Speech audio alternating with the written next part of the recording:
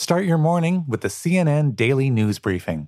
In just 3 minutes, we'll tell you about the stories that are making headlines around the world. To listen, tell your smart speaker to play the CNN Daily News Briefing or find us in your favorite podcast app. Good evening. Tonight, some unsettling truths about the coronavirus. Last night at about this time, there were 3,386 cases in this country and 65 deaths. Tonight, by CNN's count, more than 1,000 more new cases reported, 4,412 and 81 deaths, all in just one 24-hour period. That is unprecedented for this country. We also heard an admission from President Trump today that this pandemic will not be over anytime soon. Could go on until at least July or August, he said. Markets again fell dramatically today. The Dow down nearly 3,000 points, its biggest one-day drop ever, despite emergency measures taken by the Federal Reserve on Sunday, or perhaps even in lieu of them, because of them. Today, the president also made this admission when asked if the economy is headed today toward a recession. He responded, quote, "It may be." Fear gripping the markets. Also, worries aboard a JFK flight this evening grounded on the tarmac as we've learned the captain is believed to have coronavirus. We'll have more on that in a moment. As Washington works on a relief bill, the White House Coronavirus Task Force issued new guidelines today to combat the spread of the coronavirus. Among other actions, they asked everyone who can, particularly older Americans, to stay home. Critically, they say to avoid gatherings in groups of more than 10, not the 50 that were recommended just yesterday, but 10. Heeding the words of state and local officials is actually number one on that list of guidelines issued today. New Jersey mobilized the National Guard today, instituted a curfew of 8 p.m. Pennsylvania's governor has ordered a statewide shutdown. 6 counties in the San Francisco Bay Area have issued a shelter-in-place order, which means that residents have to stay at home. It's similar to something that Italy, Spain, and now France have instituted. The president also said he's not looking at a nationwide quarantine, contrary to an internet rumor, but he did say that isolated ones in certain areas of the country may occur. But all in all, it was a sobering list of guidelines for all of Americans, as the reality of this virus has hit and hit hard. Erica Hill starts us off in Times Square for a look at the impact there and across the country. Erica, pretty dramatic shift in American life today. There certainly is. And here in Times Square, anybody who's ever seen a picture of Times Square knows that it is normally bustling, certainly at this hour of the day, with tourists, but also with folks who work in the buildings all around this area. Throughout the day, it has been quiet. A few more people trickling in this evening. But this really illustrated of what is changing around the country. And as you said, Anderson, many of those changes coming at the local and state level. An eerily quiet Times Square, the latest reminder that life today is different and will be for some time. This afternoon, we're announcing new guidelines for every American to follow over the next 15 days. Avoid gathering in groups of more than 10 people. Avoid discretionary travel. The guidelines were announced on the heels of several states enacting new operating hours and restrictions for restaurants and bars, now shifting to takeout only. Many people will get in their car and they'll drive to Connecticut to go to a bar, which is the last thing we want. Movie theaters, gyms, and casinos will be closed indefinitely. And New York City Mayor Bill de Blasio made it clear more changes could be coming to his city. I have been asked repeatedly, are we considering travel restrictions? Are we considering curfews? We are considering everything is the answer. Every option, every tool is on the table. We will decide in turn when we want to employ each. The Surgeon General warns decisions made today will determine much of what happens tomorrow. We have a choice to make. Do we want to really lean into social distancing and mitigation strategies and flatten the curve, or do we just want to keep going on with business as usual and end up being Italy? For millions of families starting the week with children at home, it is far from business as usual. Parents are learning to teach while also trying to work. It would not surprise me at all if schools did not open again this year. Former New Jersey Governor Chris Christie calling on the president to close all schools nationwide through May 11th. Ohio announced tomorrow's primary will now be held in June. Life on hold, and nearly every industry bracing. Concert tours, sporting events, daycare, businesses large and small in limbo. Walmart is cutting back hours to give stores a chance to restock the shelves, while markets ration some of the most sought-after items, including milk and cleaning products. Were you able to get everything that you needed this morning? Almost. Doctors are increasingly concerned about their own supplies, including the nation's stock of life-saving ventilators. The president today recommended states find those supplies on their own rather than wait for the federal government. And Erica's there. Erica, when you recorded that, Ohio had talked about delaying it. They've now said that they are going to go ahead tomorrow with voting. How are hospitals in New York handling the rise in cases? So this is a major concern for the mayor, and today he addressed that. He actually called this a race against time, Anderson. He said they're expediting discharges, they're canceling elective surgeries across the city, bringing new facilities online, and even retrofitting some facilities that have nothing to do with healthcare. In the words of the mayor, he's asking for some military medical units to be brought in to help out as well, and offered a very stern warning to residents of New York City, saying if you don't need to go to the emergency room, don't, that there will be people outside, they will be checking, and if it's not an urgent need, you could be turned away, Anderson. Yeah, and in fact, what also medical professionals are saying is that if you can stock up in a reasonable way on whatever medications you need on a daily basis, that's a good idea. If you can get 2 or 3 months supply, therefore you don't have to go into the pharmacies, you don't have to keep going back and occupying time. Erica, thanks very much for this. I'm joined now by CNN's chief medical correspondent, Dr. Sanjay Gupta, former Baltimore Health Commissioner, Dr. Leana Wen, who's also an emergency room physician. Sanjay, so according to CNN, cases of the virus now rose by almost 1,000 in the last 24 hours, more than 4,000, meaning people are being tested, and now we know more about cases, not that those cases just suddenly, got transmitted today. Last Monday, the cases were somewhere just over 500. I just want to make sure I am correct that this is just because people are being tested now more. I think so. I mean, we expected the numbers to go up when as the testing went up for sure. And one thing to keep in mind as well, Anderson, the time from exposure to the time someone actually develops would test positive is usually about 5 days on average. So, right, so this is a little bit behind the curve, if you will. We're catching people a few days after their exposure on average. But yes, I think testing is going to cause these numbers to go up for some time now. Dr. Wen, the president today said that life may not return to normal until July or August.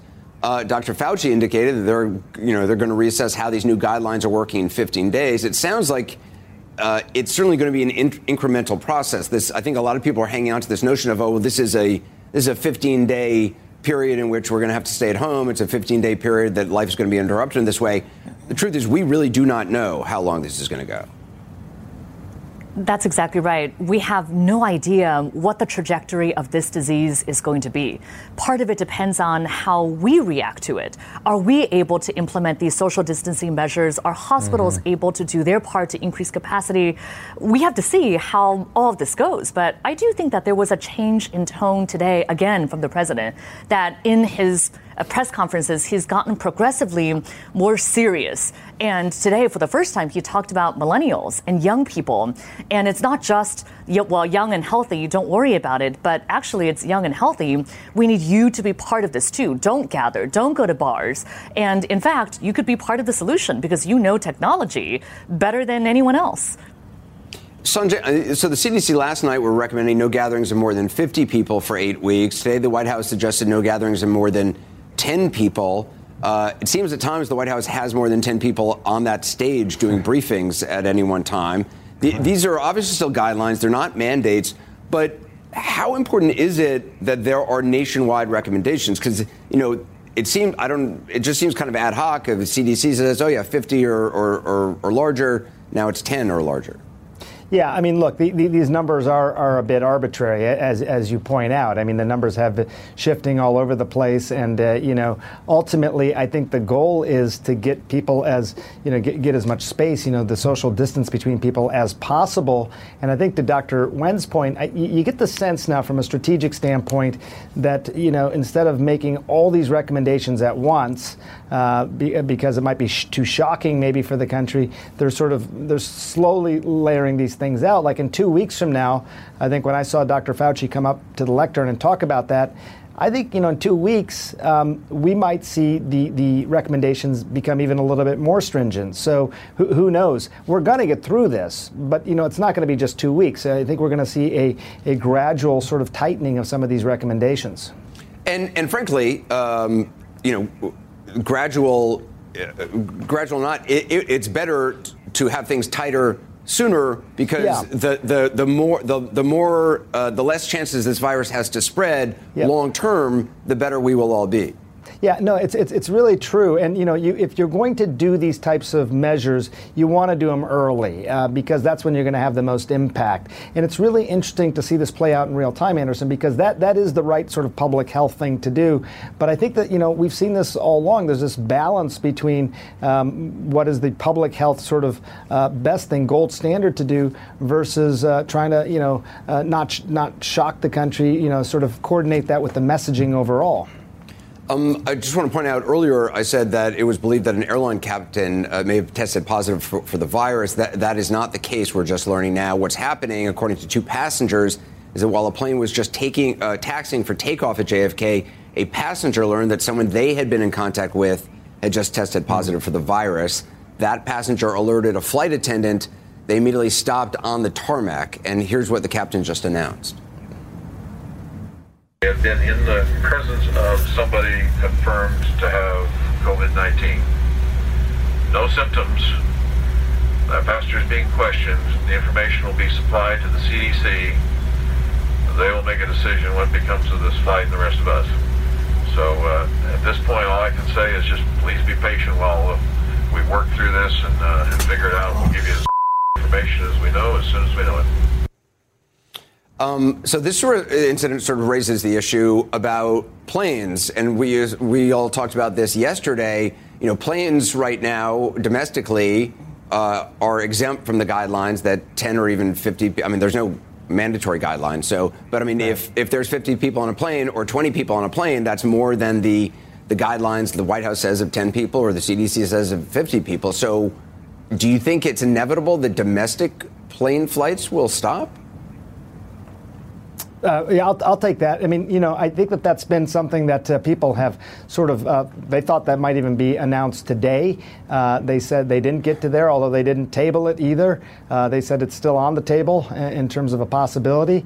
It is interesting, right? Gatherings of 10 people, but planes obviously have more than 10 people typically. I think, again, this is a bit arbitrary, but I think gatherings of 10 people mingling with each other, having closer contact versus sitting in rows on a plane, they're making a distinction here, Anderson, but we may see some increased recommendations even with regard to airline travel. One of the things they said in the actual guidelines, which I have here, is avoid discretionary travel, shopping trips, and social visits. So they said, try to make your travel only for essential things, but again, still just a recommendation. Yeah, doctors, if you can just stay. Sorry, go ahead, doctor. Sorry, I agree, too, about the question of discretionary, because I think maybe what's been happening is that so many people are saying, oh, well, now we don't have to go to school, so we're going to do play dates. We're going to do parties. Right. That's what we should be cutting out. Yeah. Right. Yeah, a good point. Doctors, stay with us. For most of the show tonight, Drs. Gupta and Wen will be here answering your questions about the coronavirus and how to protect yourself, something that we've been doing to combat the fear and the misinformation. There's so many rumors floating out there. I've literally got people coming up to me on the streets today within 3 to 6 feet and, asking me questions. And I'm certainly no expert. So we were going to keep the doctors around. We also have a live report from the White House. It was a different President Trump that we saw today, thankfully, compared to previous news conferences on the coronavirus. We'll have reaction when we return. Before the break, we mentioned President Trump taking a more serious tone today, referring to experts and making some frank admissions about the state of the economy and how long this pandemic may last. He also appeared to walk back a comment he made just yesterday about the coronavirus being under, quote, tremendous control, though he denied that's actually what he said yesterday. Here's what he said yesterday, followed by what he said today. It's a very contagious virus. It's incredible, but it's something that we have tremendous control over. But you're not saying it's under control, right? I'm not referring to it, meaning if you're talking about the virus, no, that's not under control for any place in the world. I think I read, no, I didn't. I was talking about what we're doing is under control, but I'm not talking about the virus. So actually he said we have tremendous control over it. Jeremy Diamond is at the White House with a possible reason for the president's new tone today. So what do you account for the tone? I mean, it's certainly different from what we heard from President Trump in the last, many weeks. It certainly is, Anderson. Look, we've seen this president repeatedly downplay this pandemic over the course of this outbreak, including yesterday when you saw where he was saying that this was totally under control. And we saw that dramatic shift in tone today where the president really seemed to acknowledge the gravity of the situation, acknowledging how bad this virus is and the impact that it will have on Americans' daily lives. And that's why we saw him issue that guidance today to Americans on what they can do to mitigate the spread. Now, what I'm told is that the president's shift in tone really underscored a shift among top officials inside the White House over the last couple of days. As officials saw those number of cases surging over the weekend after the number of tests that were being issued and carried out were also rising, the administration really began to understand how bad this situation was. One administration official telling me that the scale of the problem really became more apparent. And as the scale of the problem became more apparent, we saw some of the administration's top public health officials really increasingly making the case to the president's coronavirus task force that they needed to do something beyond travel restrictions, beyond what we have seen them do so far, and instead now taking that top-down approach to encourage Americans to really make changes to their daily lives. You're also hearing the president has been very focused on how further restrictions could affect the economy.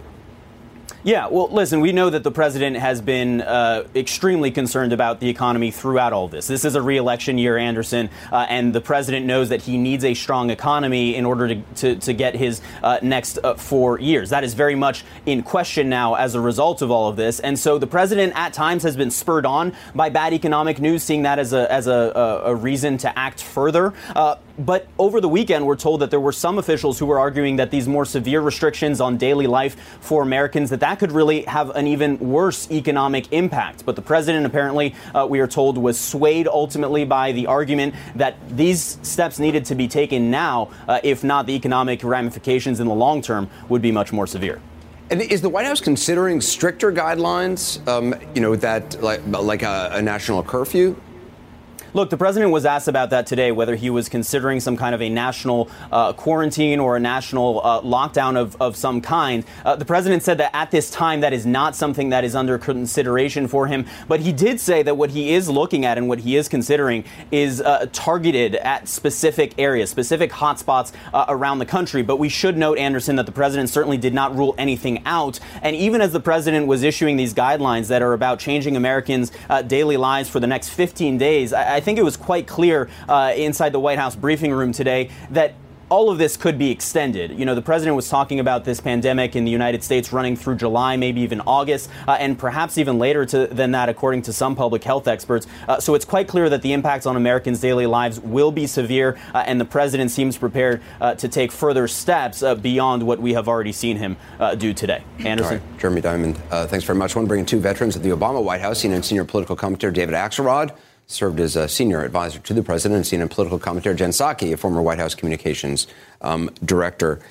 What do you make of the president you saw today versus what we have seen over the last couple of weeks? Well, he certainly changed his tone. He seemed to be a little bit more serious today. However, having worked in the White House for 8 years, the public reaction and public panic shouldn't be the trigger for you taking a serious tone for the first time. And, as I've watched this over the past few weeks, I've been struck by the fact that the White House appears, and the president appears to be weeks behind what public messaging needs to be, because the American people are looking to the White House, Democrats, Republicans, independents, for accurate information and consistent information. And we're just seeing a lot of inconsistency. And having spent the last couple of days at home with my neighbors or talking to my neighbors across the street, people don't know what to think. They're confused. They don't know what they should do, how serious this is, how long it will last.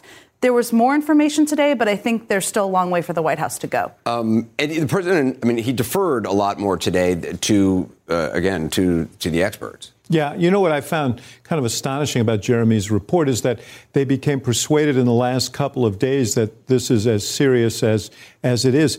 I got secret briefings every day on television from Dr. Fauci and others for weeks talking about how serious this is. And I think the president is just accustomed to trying to spin these things. And you can't, as we've said before, can't spin a pandemic. But the danger here is the solution to this, or at least the answer to keeping it from peaking in a way that crashes our healthcare system, is to enlist the public. And you can't enlist the public if you're sending mixed messages about how serious this is. They've been trying to do that, the professionals. The president has been sending the message that it isn't as serious as people are saying. And so it's good, that he's arrived at this point now. But it's unfortunate that it took so long. Well, I mean, I don't know if it's criminal, but in any kind of situation like this, if you look at the crisis in Wuhan, had Chinese officials local officials acted more expeditiously the first week, they can now trace how many lives would have been saved, how many people would not have gotten sick if action that was taken 1 week had been taken the week prior. The same will be the case here. As the president was entertaining Diamond and Silk and commenting on what great celebrities they become and that this virus is just going to, maybe miraculously disappear, decisions could have been made, plans taken, choices made that would have already impacted this virus. That's exactly right. And different. I mean, the people in China didn't have information because the Chinese government was blocking it. Right. And in this case, the United States government is sharing inaccurate, not everyone, obviously not Dr. Fauci, but the president of the United States, the person people look to at these times of crisis, is sharing inconsistent, sometimes inaccurate information. And the public is hearing what they want to hear. Sometimes that means I can still go to a bar, I can still go to a restaurant. And that's very dangerous. What's also strange to have a situation like this where the people around the president, the coronavirus task force, seem to at least have to spend a certain percentage of their public time in front of Americans praising the president and sort of acknowledging his great leadership in order to kind of keep him mollified, I assume, because there's no other explanation for it to waste time in front of the American public with what you're telling. You could answer 4 more questions about the virus that people may have while you're wasting time talking about the president's bold, strong, Yeah, well, this is, of course, the nature of Donald Trump. But the frustrating thing here is, and where his limitations show so dramatically, is that this isn't about him. It's not about him. It's about us. He needs to enlist the American people and recruit them into a shared community effort to deal with this problem. And instead, he's worried about his grades. Today he said he got 10 out of 10. His quite a curve. Yeah, that's larger than the curve we see on these charts. Also signing, a printout of the stock market rise, and giving it out to his friends. Yeah. David Axelrod, Jen Psaki, thank you. Just ahead, I'm going to talk with the governor, who's taking some more moves to stop the spread of the coronavirus in his state. Measures on top of calling out the National Guard.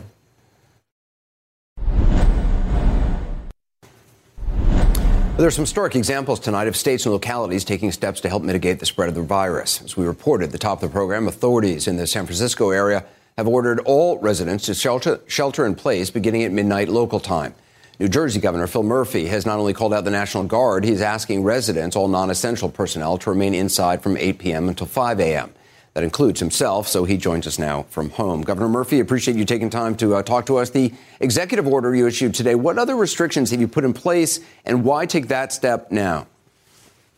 Anderson, good to be with you. We started meeting on this in January. We formed a whole-of-government task force, I think, on February 2nd, and we've tried to stay out ahead of this as best we could.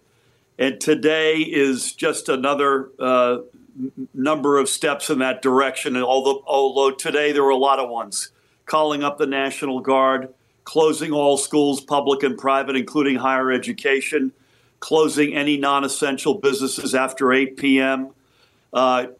Restaurants and bars are from 8 p.m. tonight onward till further notice, eliminating eat-in, their takeout and delivery only, as you mentioned.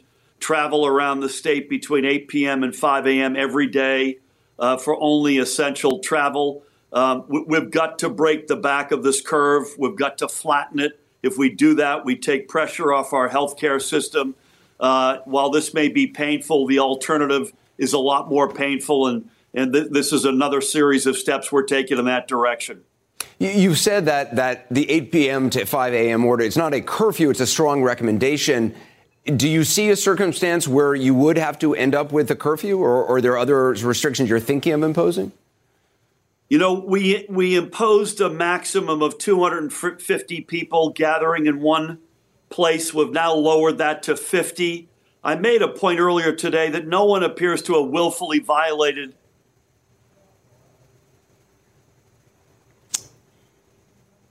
people willfully violating the travel around the state, or the 50-person max, or the non-essential entities not closing at 8 p.m. We will take aggressive action.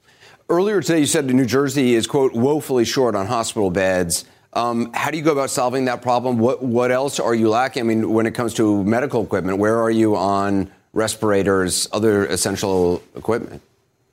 Listen, we're like most states. We're short. We've been asking the federal government, have a good back and forth over the past couple of weeks with the vice president. We were with the president and vice president today. Our three asks are personal protective equipment. We got some of our asks from the strategic stockpile, but we need more. We need boots on the ground. That's part of the reason we called up the National Guard. I'm happy to say FEMA has designated New Jersey as one of its first 12 states to put boots on the ground. That will help us with drive-through testing.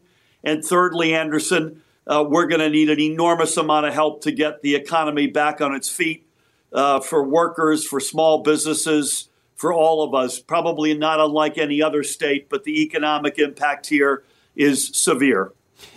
For the National Guard, what do you see them doing? And can you foresee a situation where, obviously the military, that's not your purview, that's the federal government, but the National Guard, of setting up field hospitals, whether it's for, triaging and treating patients with the virus, or other concerns, perhaps not emergency concerns, that would then free up hospitals more?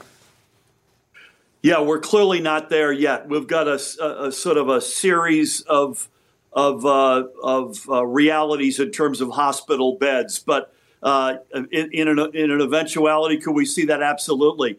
National Guard could play any number of roles, some of which include helping us deliver food to those kids whose only hot meal or best meal of the day has been heretofore through the school system, helping us on the intake upfront side of testing, so at some of these drive-through testing areas. And to your question, repurposing closed wings of hospitals, or hospitals that have been closed in their entirety, or repurposing dormitories for potential quarantine use. So the National Guard, we can envision playing a whole range of roles, as we could see our federal partners. As I mentioned, FEMA is going to come in specific on the testing side, and that's where we probably need the help the most right now.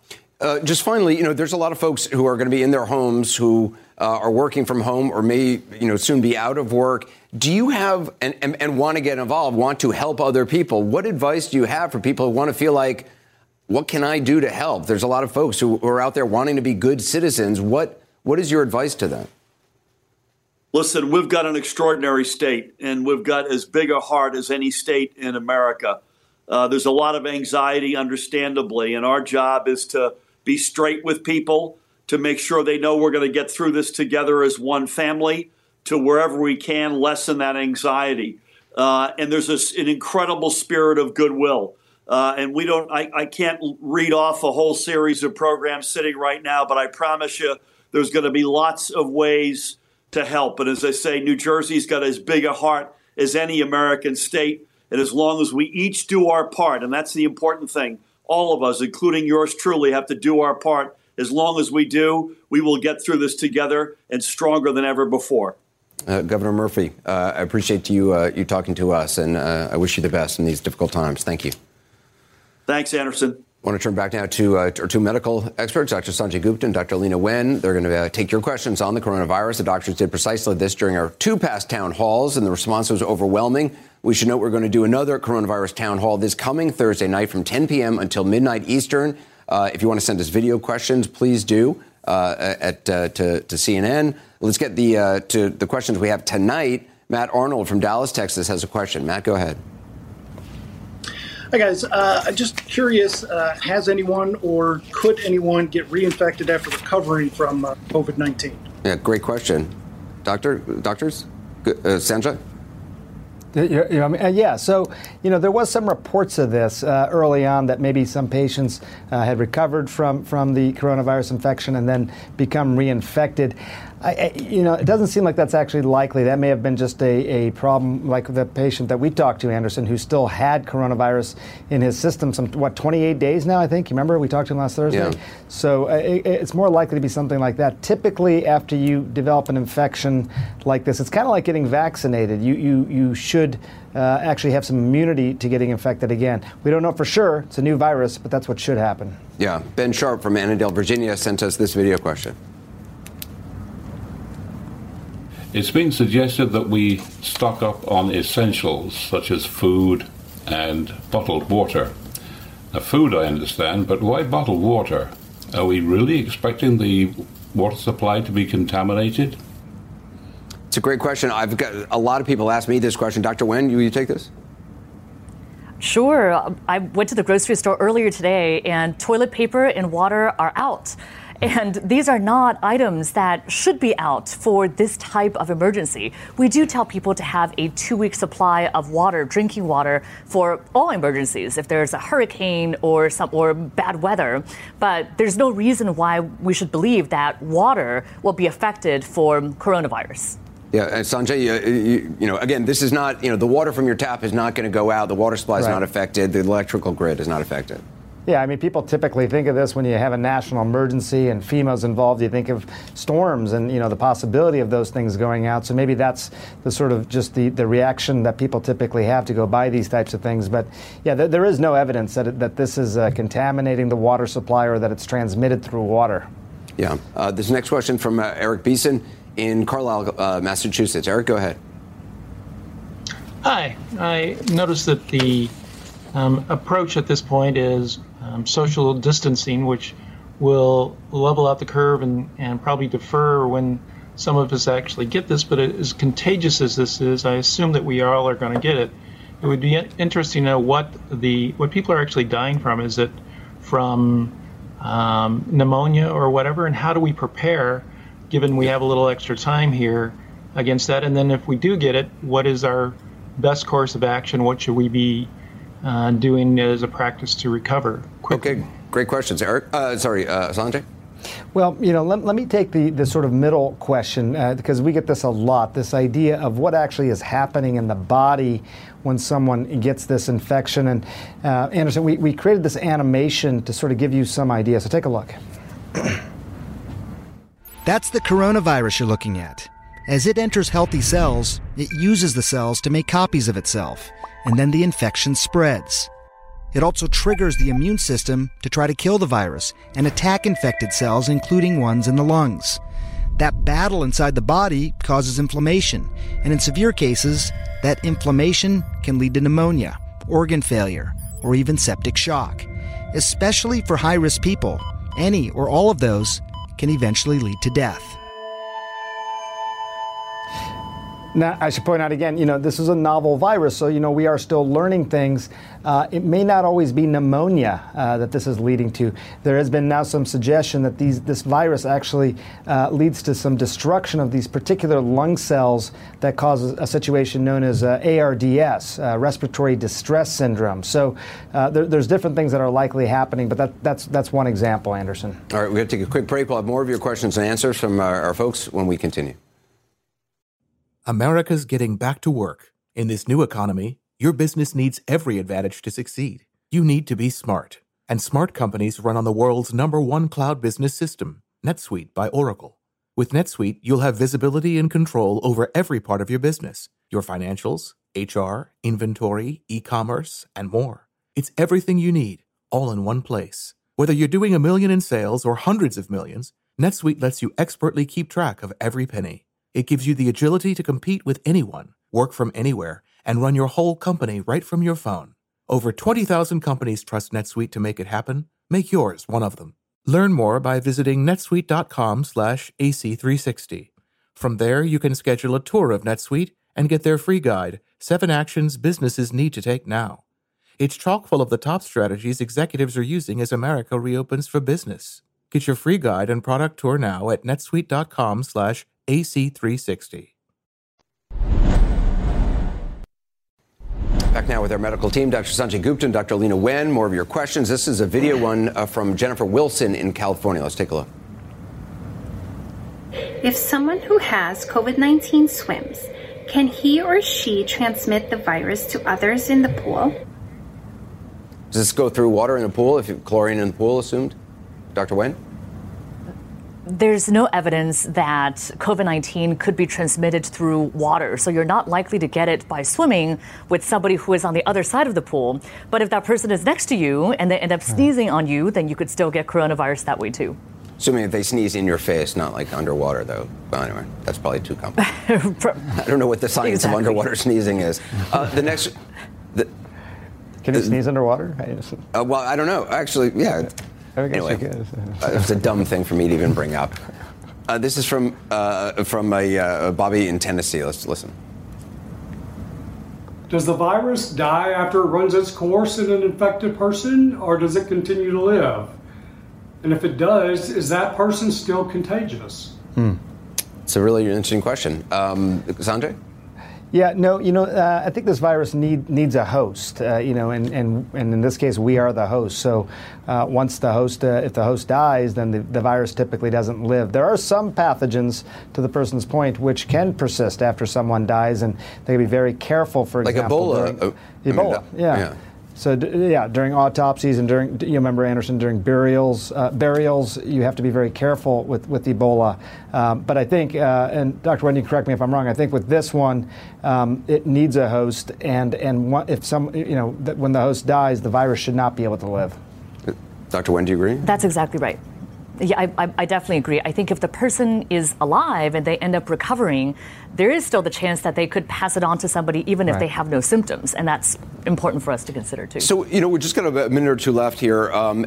What do we know now that we didn't know, Sanjay and Dr. Wen, when, 2 weeks ago when we started doing town halls on this? I mean, it seems like tonight, based on one of the answers to the questions, the notion of is somebody able to get reinfected shortly after they've already been infected? It seems like there's more clarity on that now than there was 2 weeks ago. Yeah, I think so. I mean, we do have more clarity on some things, such as that. Although, there are some open questions still. For example, we said the incubation period was closer to 14 days. And Anderson, again, I was really struck by the town hall last week. Dr. Wen, you were there as well. The gentleman says after 28 days, he is still, showing positive testing when they're swabbing his nose for this coronavirus 28 days later. So there are things that we continue to learn. I think we have a better idea of just how contagious this is. It's measured by this thing called the R0, something that people may have been reading a lot about over the last month. But basically, how many people is one person likely to spread it to? And it's somewhere between 2 and 3. And flu, for just sake of references, I think 1.28 I read. So this is more contagious than flu. I think we're still figuring out exactly what the fatality ratio is. I don't think we still have clear vision on that, especially in this country, again, because we haven't done a lot of testing yet. I think that's going to become clearer over the next several days and weeks. And it still is. We still don't know. Oh, sorry. Go ahead, Doctor. No, I was just going to say, we still don't know what the actual spread of this disease in the U.S. is. Now that we're doing more testing, we're seeing more cases, but we still haven't done surveillance testing to find out all the undetected cases that may be out there, too. Yeah, because we don't have enough tests, we can't do really good surveillance because we can't track, we don't know all the people who have it. Again, the fact that we're still talking about testing and getting tests out there is infuriating. Doctors, thank you very much. Of course, thanks to all who submitted questions. We could not get to all of them, but we're going to get another chance. I said earlier, the response to our town halls on the coronavirus has been hardening. A lot of people telling us they're getting good information, so we want to keep doing that. We're holding another CNN Global Town Hall, Coronavirus Facts and Fears, this Thursday, 10 p.m. until midnight Eastern Time. Send us your video questions for that. You can send them to my Instagram at Anderson Cooper or DM me or anywhere at CNN. Still ahead, how 2 children are bringing smiles to neighbors in these unsettling times through music.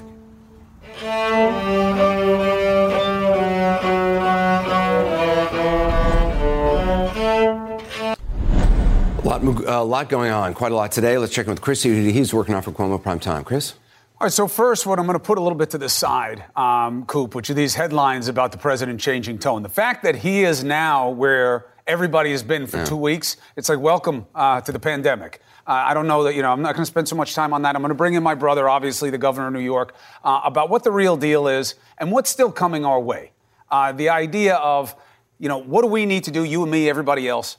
What will these states still have to handle? And what does it mean? What is the need coming our way? See if we can get some straight answers from my brother. He certainly, knows the answers to the questions. Now we're going to have Mike Chertoff. Remember him? Head of Homeland Security under Bush. What does he see as the variables here from a national security issue? Is the economic insecurity of so many being out of work at the same time? We've never seen anything like it since the Great Depression. What's the security issue there? What has to be done? That's what we'll be doing. Yeah. Chris, thanks. I'll see you then a couple minutes from now. 4 minutes, exactly. Up next, neighbors helping neighbors. A reminder of the good that does exist, even when things seem so bad.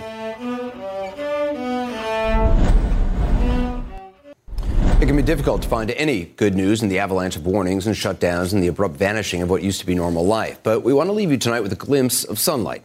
The Columbus Dispatch reports that in the suburb of Collinsville, 2 kids held an impromptu cello concert on the porch of a 78-year-old neighbor's.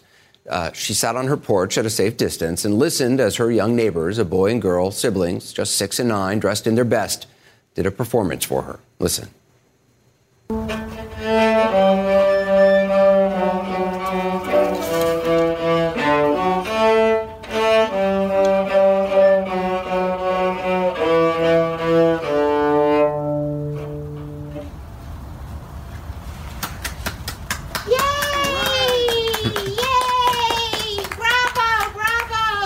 Bravo, indeed. Neighbors helping neighbors. We are all in this together. The news continues. Let's hand it over to Chris for Cuomo Prime Time. Chris?